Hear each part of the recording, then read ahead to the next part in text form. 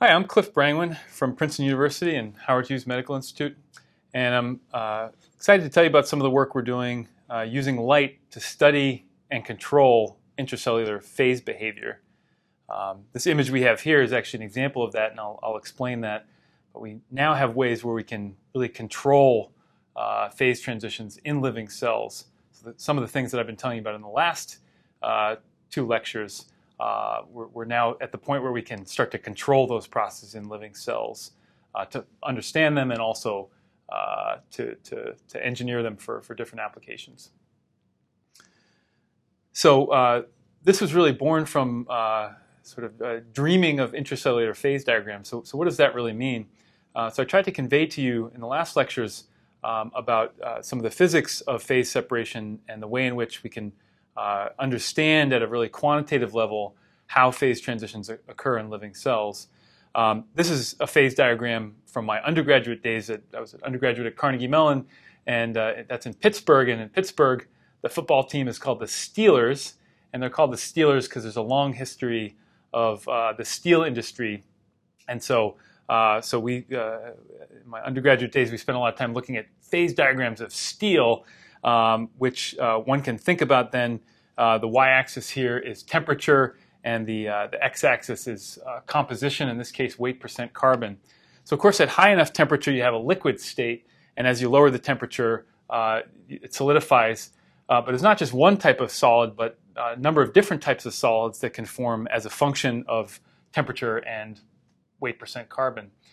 Those different types of steel have different electronic, optical properties, magnetic properties, and really are important for the application. And so we've started thinking about maybe some of the phase transitions that we see in living cells, we can start to approach a rich quantitative understanding that is sort of standard in material science and soft matter physics.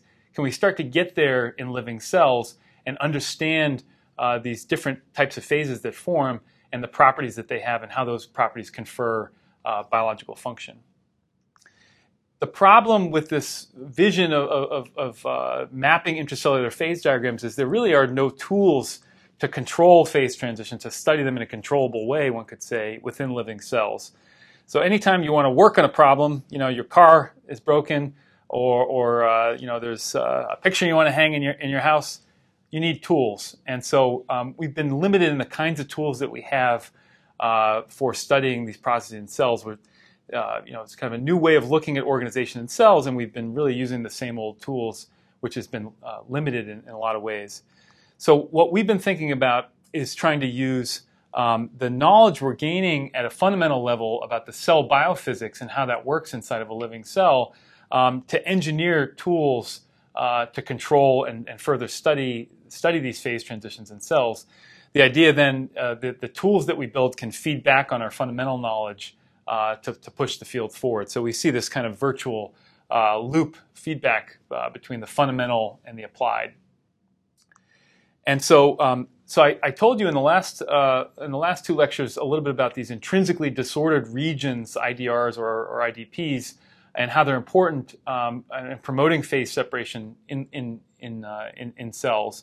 And I showed you these examples of proteins that when we purify them and put them in a test tube, they'll readily phase separate into these condensed liquid states. So we started thinking about this as a key piece of knowledge on the fundamental cell biophysics side. Can we use this knowledge then to engineer tools to really control phase transitions? And so we started thinking about this field of optogenetics, which is an area that's really grown enormously over the last few years. It's the idea of borrowing proteins and engineering proteins that are responsive to light.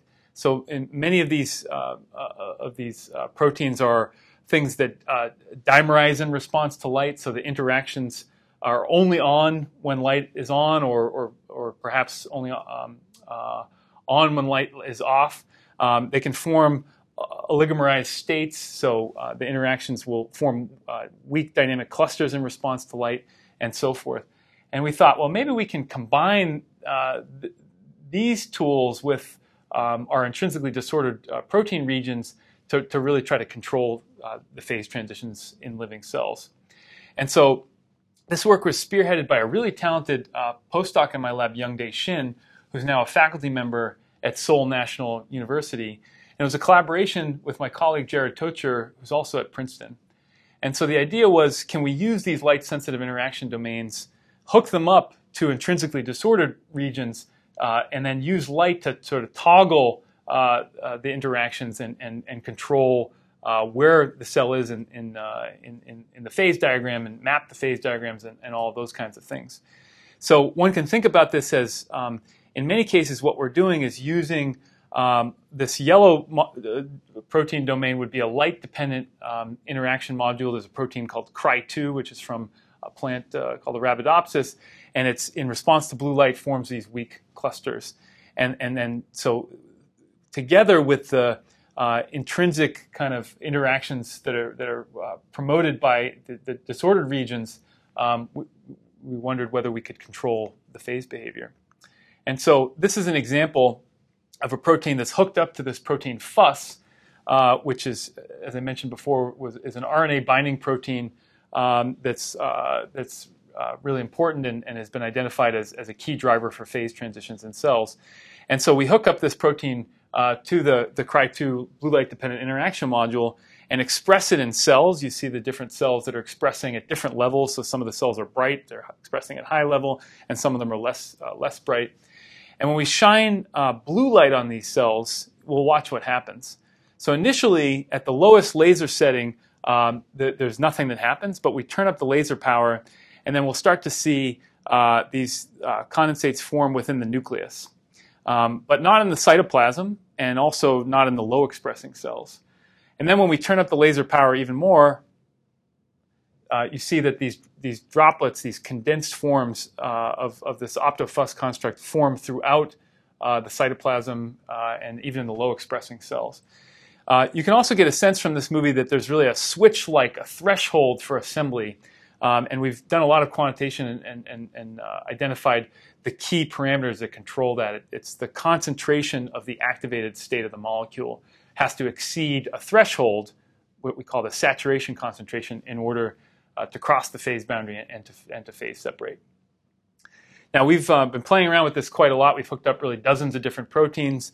When in the absence of the intrinsically disordered region, really nothing happens, as you'll see in this movie in a moment, but we can hook up any number of different intrinsically disordered regions, and in general, they tend to really drive this phase separation and this light-dependent phase separation. So this has been a really powerful tool for interrogating the sequences, the particular disordered sequences that best promote phase separation, the ones that don't, and also the connection with disease, as I'll explain a bit later. So this connection with disease is really a key aspect of what we wanted to get at with these tools. And I talked about this a little bit in the previous lectures, but the idea is that these intrinsically disordered regions, or more generally proteins that have this multivalent character, can drive phase separation within living cells into what we view as really physiological liquid states that are in all of our cells right now, and are important for the function in cells, but can transition into these solid states. And the problem is this picture is been hard to test within living cells because of this lack of tools. So this mechanistic understanding of the links between these different states of matter are really still being sorted out, and a lot of that has to do with this lack of tools. And so we wanted to try to understand then these kinds of transitions and use the tools we've developed to look at liquid states and solid states and the transitions between them, and try to understand that quantitatively. A key technique which I want to introduce is something called fluorescence recovery after photobleaching, or FRAP. And FRAP is a way in which we are using microscopy, a simple microscopy approach, to interrogate the molecular dynamics within these condensed states. And this gives us some sense for whether condensed assemblies are more liquid-like or more solid-like. And the idea is that the liquid state, in general, is associated with a dynamic exchange of the subunits from within to the external environment. There's a an equilibrium between the concentration inside and the concentration outside. And that one can view as essentially reflecting the vapor pressure or the dew point, if you like, when thinking about water. There's some concentration outside that has to be exceeded. That's the saturation concentration, and it's in equilibrium with the concentration inside the droplet. Now, that's for this liquid state. And so if we were to turn off some of these molecules, if we fluorescently label them and then turn them off in some region and ask, does the fluorescence recover? Does it come back within that region over time? If it's a liquid state, then that would tend to be the case. It would tend to be true that these molecules, if they're dynamically exchanging with the surroundings, then they should exchange with non-bleached versions of themselves. And in that case, then what we would see is that the fluorescence within this region over time, initially would be at some region here, it would bleach, go down, and then over time recover. In principle, the fluorescence could fully recover. Now, if it's a more solid state and the dynamics of molecules are much slower, so if the molecules are just kind of sitting there and not in this dynamic liquid kind of organization, then we would more expect to see that the bleaching does not recover, so it would just stay at this low level. And so what we've been doing is using these tools to interrogate the material states using FRAP and other methods, but what I'm showing you here is a FRAP recovery curves from these optodroplet condensates that are formed within the cells. And what you see is that when we only moderately supersaturate the cell, so just push the cell just a little bit over the parent phase boundary, what we see is that there are these condensed liquids.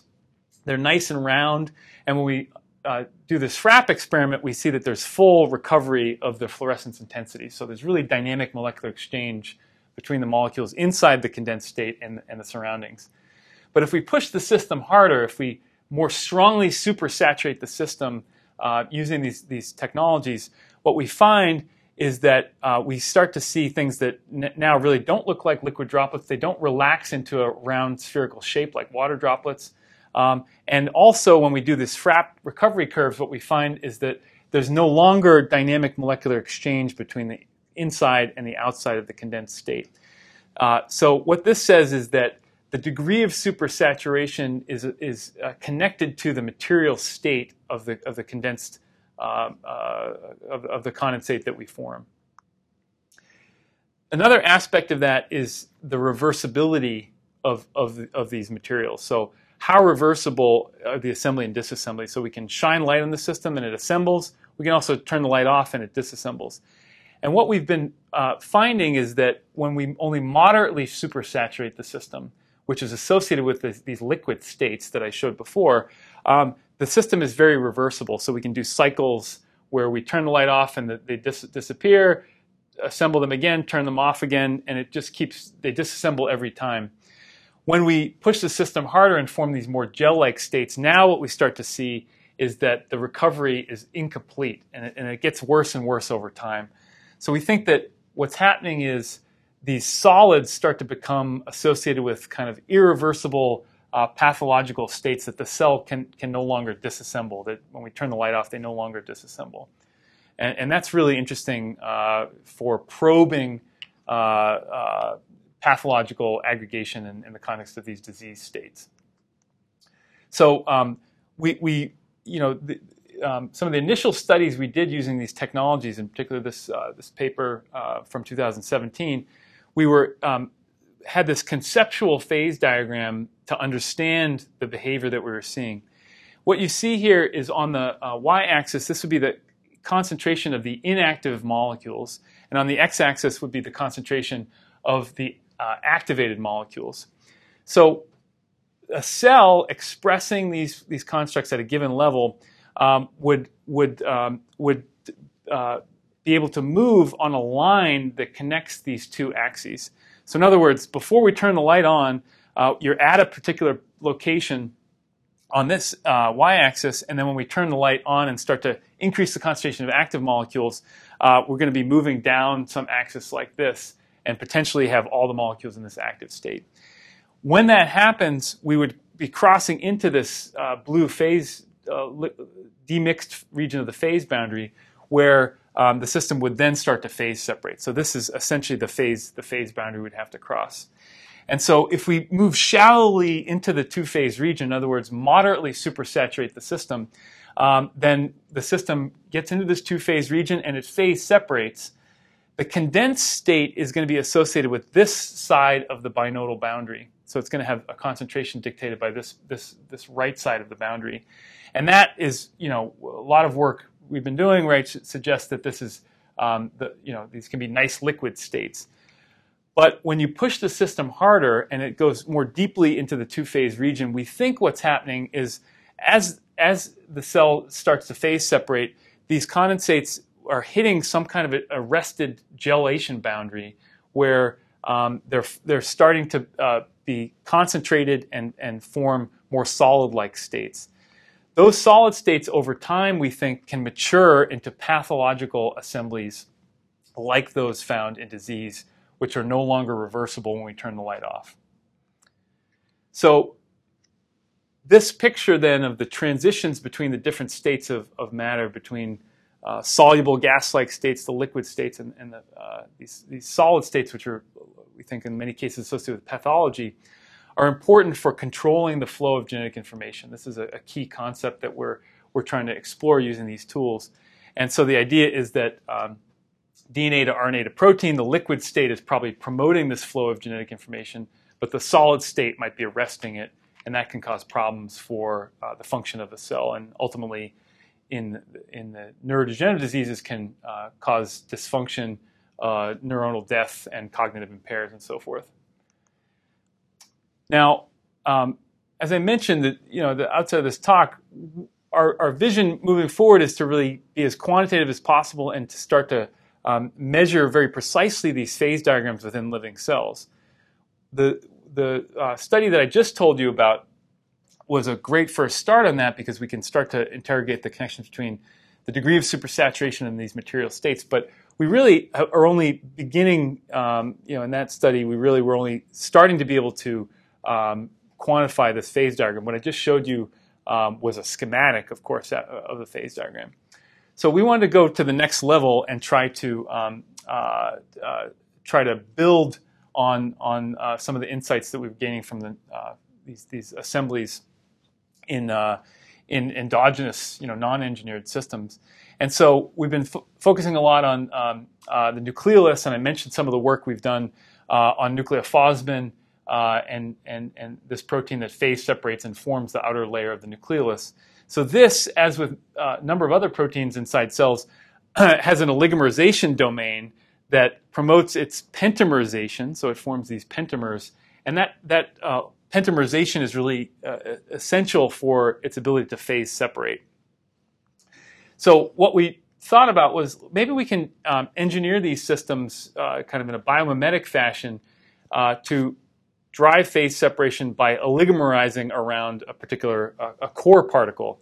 In this case, we're using a self-assembled core particle engineered from ferritin, which forms this 24-mer self-assembled particle in cells. And we've engineered it such that each of the subunits contains one of a dimerization pair, a heterodimer that is a light-dependent interaction. The other of the dimerization pairs we hook up to any number of proteins we like. We're doing a lot with these intrinsically disordered regions. And the idea then, the take-home from this is that when we shine light on the system, you'll then get assembly of these intrinsically disordered regions around the core particle. And we can ask, how does that relate to the phase separation ability to really control it and interrogate it in a quantitative fashion? And so this is a movie I'm going to show you where we shine light on cells. You see nucleus of a cell, another cell, and so forth. We're primarily expressing these constructs within the nucleus of cells because that's the biology we're most interested in, but it also works in the cytoplasm. And so shine light on the cells and you see that we form these beautiful condensed liquids throughout these cells and done a lot of quantification of their properties, and they really are quite fluid.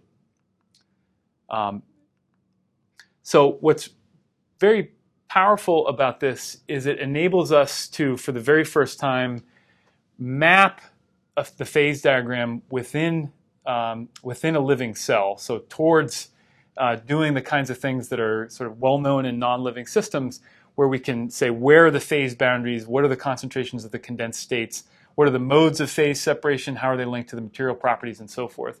And so on this axis, this is basically the degree of occupancy of this core particle for the IDRs. You can think about this essentially as modulating the interaction energy, because each intrinsically disordered region that's associated with the core contributes by a set amount of potential interactions. And this is a concentration, the core concentration. So the cells that are shown with the red dots are ones that do phase separate. The cells that are shown in these red X's do not phase separate. And for those that do phase separate, when they phase separate, they phase separate into a low concentration phase that's defining this end of the boundary, what we call the binodal curve. And then they're forming condensed states that are defining the right side of this binodal curve. Now you'll notice that I have another line within this phase diagram, and I have this label spinodal. So what does that mean? So in the first lecture, I talked about interactions and the idea that the interactions between molecules, in this case intrinsically disordered regions, and these proteins, has to overcome the entropic tendency to keep things mixed. And I showed this phase boundary, that what is really called the binodal boundary, between when the system tends to be mixed and when it tends to be demixed, when it tends to phase separate. What I didn't tell you is that there is this other boundary, which is called the spinodal, which I'm showing schematically here. There's another boundary within, and what this delineates is a boundary between two different modes of phase separation. Within this binodal region, there's what's called nucleation and growth. And that's where you tend to have well-defined particles that nucleate and then start to grow as distinct spherical particles. And so within the demixed spinodal region, instead of starting as a distinct particle then growing, what you really have is a sort of gradual evolution of the concentration profile that looks more like this. So this is really well known in non-living systems, and we've started to ask, can we get to the point where we can actually measure these boundaries within living cells using these tools we've developed? And in fact, we can, and I'll show you these movies, but probably the most interesting thing is the very first frame of the movie, because what you see is that in the very first frame where we just activate the system, where a cell is sitting in the spinodal region, you have this kind of worm-like connected network of phase separation, whereas in a cell that's sitting in a place that's associated with nucleation and growth region of the phase diagram, at the very first frame of the movie, we have these individual puncta. So the modes of phase separation are very different. And this is starting to allow us to really map, take the phase diagrams and use them to determine the energetics within a living cell, which is really exciting. In the end, though, when I play this movie, you basically get to the same place, these cells, so that they form large condensed liquid droplets. It's just the mode and the way in which it gets there which reflects the underlying thermodynamics in the cell. So what I've been trying to convey is this excitement that's an interplay between the fundamental cell biophysics and the engineering. Another way that I could say that is closely related is the links between science and technology. So we can ask very basic science questions about how a system works and then use that to engineer technologies. And in doing that, we hope to learn about the science. So I think that our group and many others are really trying to take advantage of a feedback between these, the basic science and the technology. In our case, it's the cell biophysics and these engineered technologies for controlling and understanding phase transitions. In the spirit of that productive interplay between basic and applied science, between the cell biophysics and the engineering, we've been making some really interesting observations in cells that are expressing these constructs. This is a cell where we have activated only half of the cell, half of the nucleus. And in doing that, we made this observation that the droplets that form tend to be largest at the interface between where we activate and where we don't activate. And so we started to wonder, why would that be? Why would it be that the droplets tend to be largest at the interface, and then they tend to be smaller away from the interface between where we activate and where we don't activate? And we started thinking about it. We realized, well, this is a multi-component system after all. There's two components. And so one could imagine that what's happening is in the activated region of the phase diagram, you're sopping up all these intrinsically disordered regions, intrinsically disordered protein regions. And so you may be depleting those IDRs from the core, and they could potentially be replenished from the non-activated region where they could diffuse in.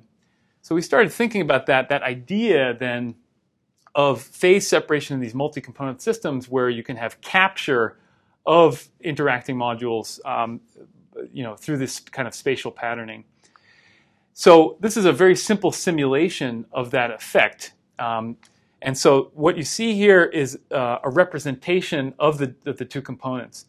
The green here, these larger green circles, are the core particles that can capture the intrinsically disordered regions. And the red particles are a simple representation of the intrinsically disordered regions. So each green particle could potentially capture up to 24 of these red particles.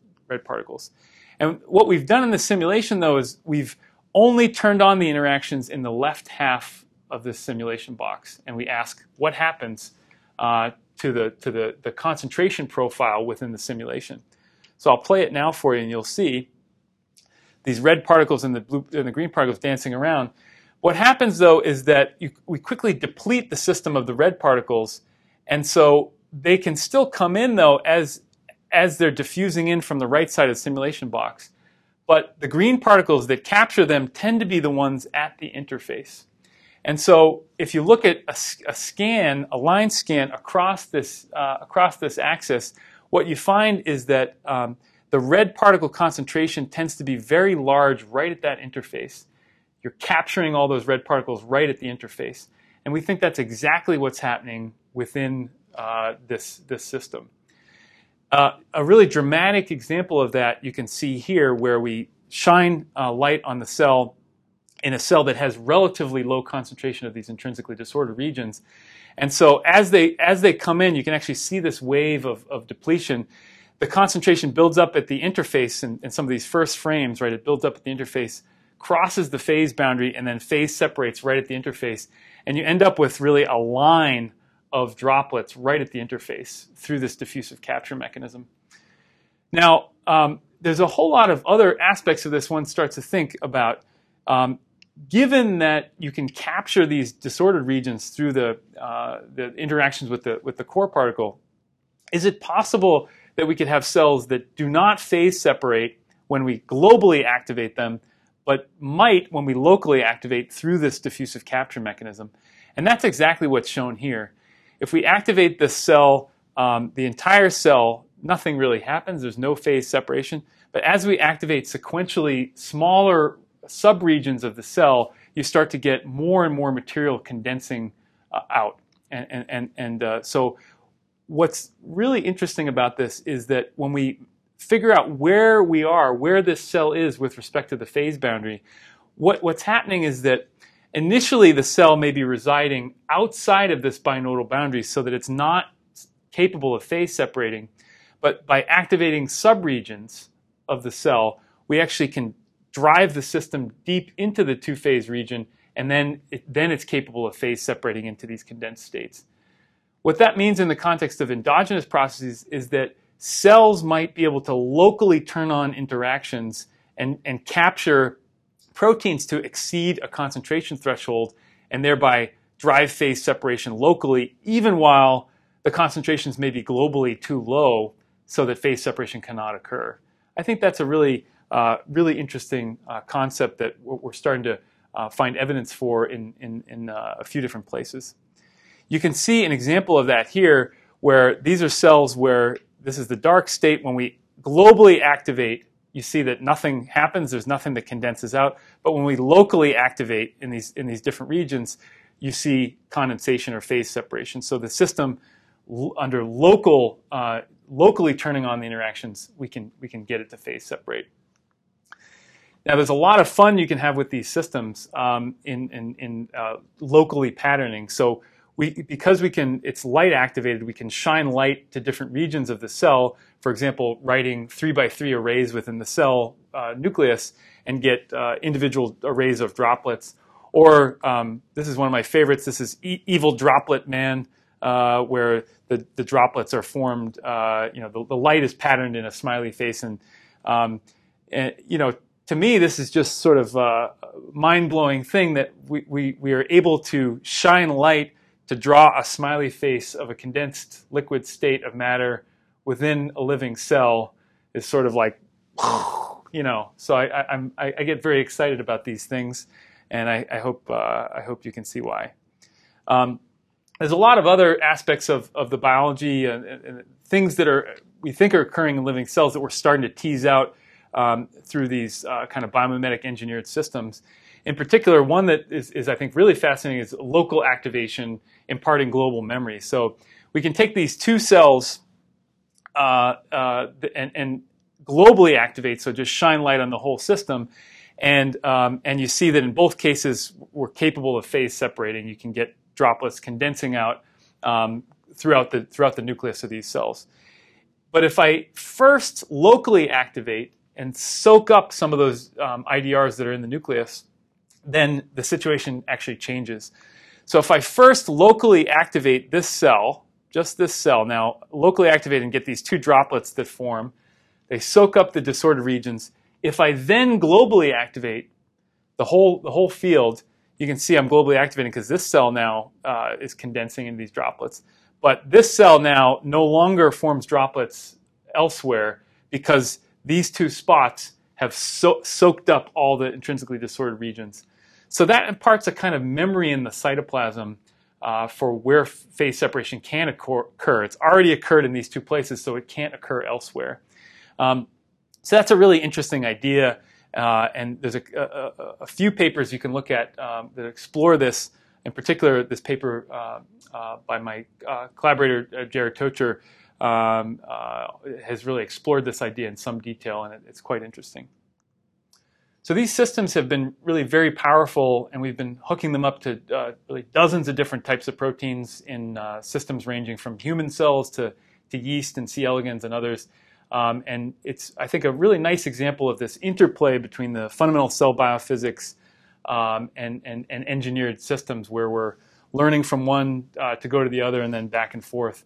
And so we're very excited to continue to push these technologies forward and to use them to understand the biophysical rules that govern phase separation and to get to really high precision quantitative phase diagrams in living cells and the connections with the cell biology and disease. I want to thank you for your attention. I want to also highlight two key members of my lab that have been essential for pushing this work forward. One is Youngdae Shin, a former postdoc who's now a faculty member at Seoul National University, and also Dan Braha, who has been really key for pushing this, the second system that I told you about, this correlate system where we can really map phase diagrams in cells for the first time. I also want to thank the other members of my lab. We're really great group. I'm very fortunate to be able to work with a really wonderful set of students and postdocs, and a lot of fantastic collaborators and mentors that I've had. And I'd also like to thank our funding. And thank you for your attention.